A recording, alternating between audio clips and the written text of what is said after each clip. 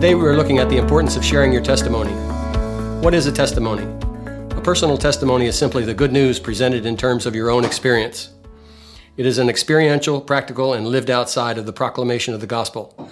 It is sharing where your life and God's action have intersected.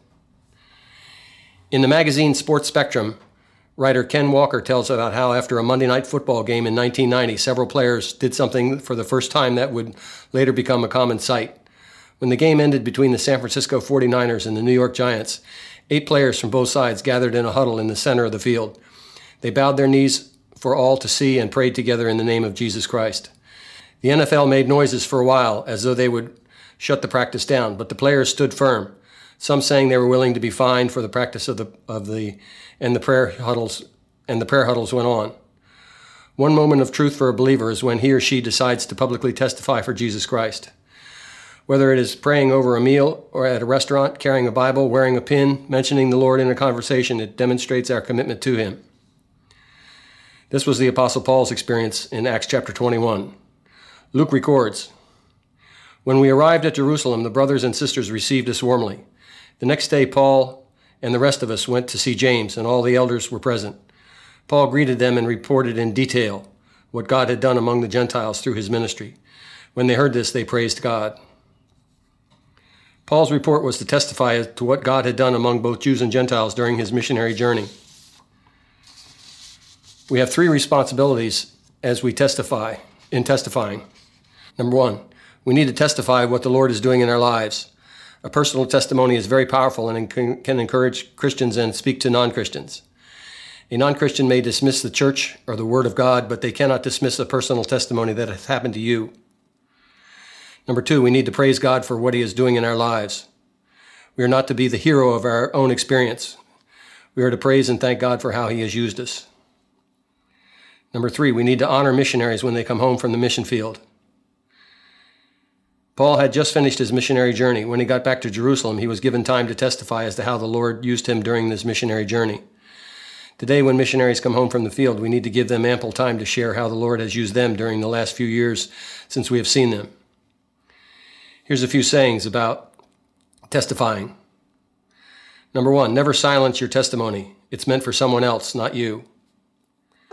Number 2, how you live your life is a testimony of what you believe about God.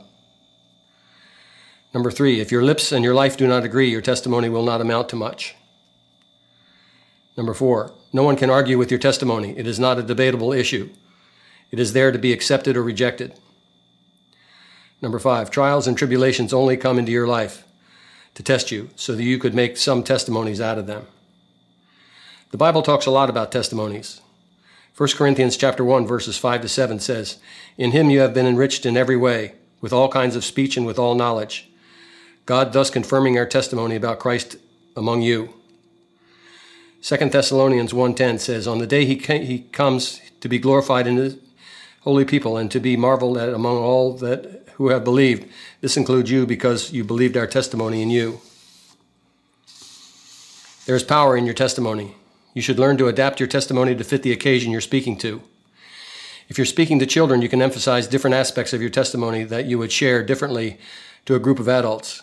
You're not changing the gospel or the part that Christ played in your life, but you should change aspects of your story to make it more appealing to that particular audience.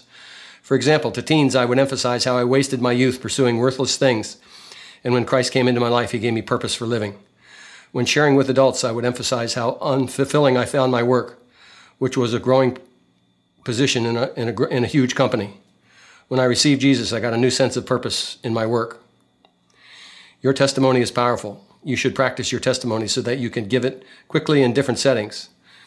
Prayerfully prepare your testimony that would appeal to non-Christians without losing the role Jesus played in your salvation. Go into all the world and give your testimony. Let's pray. Father, we're grateful for the chance to speak and share what you have done in our lives. We pray that you'll open up opportunities for us to share our testimony with non-Christians. Father, we ask for this in Jesus' name. Amen.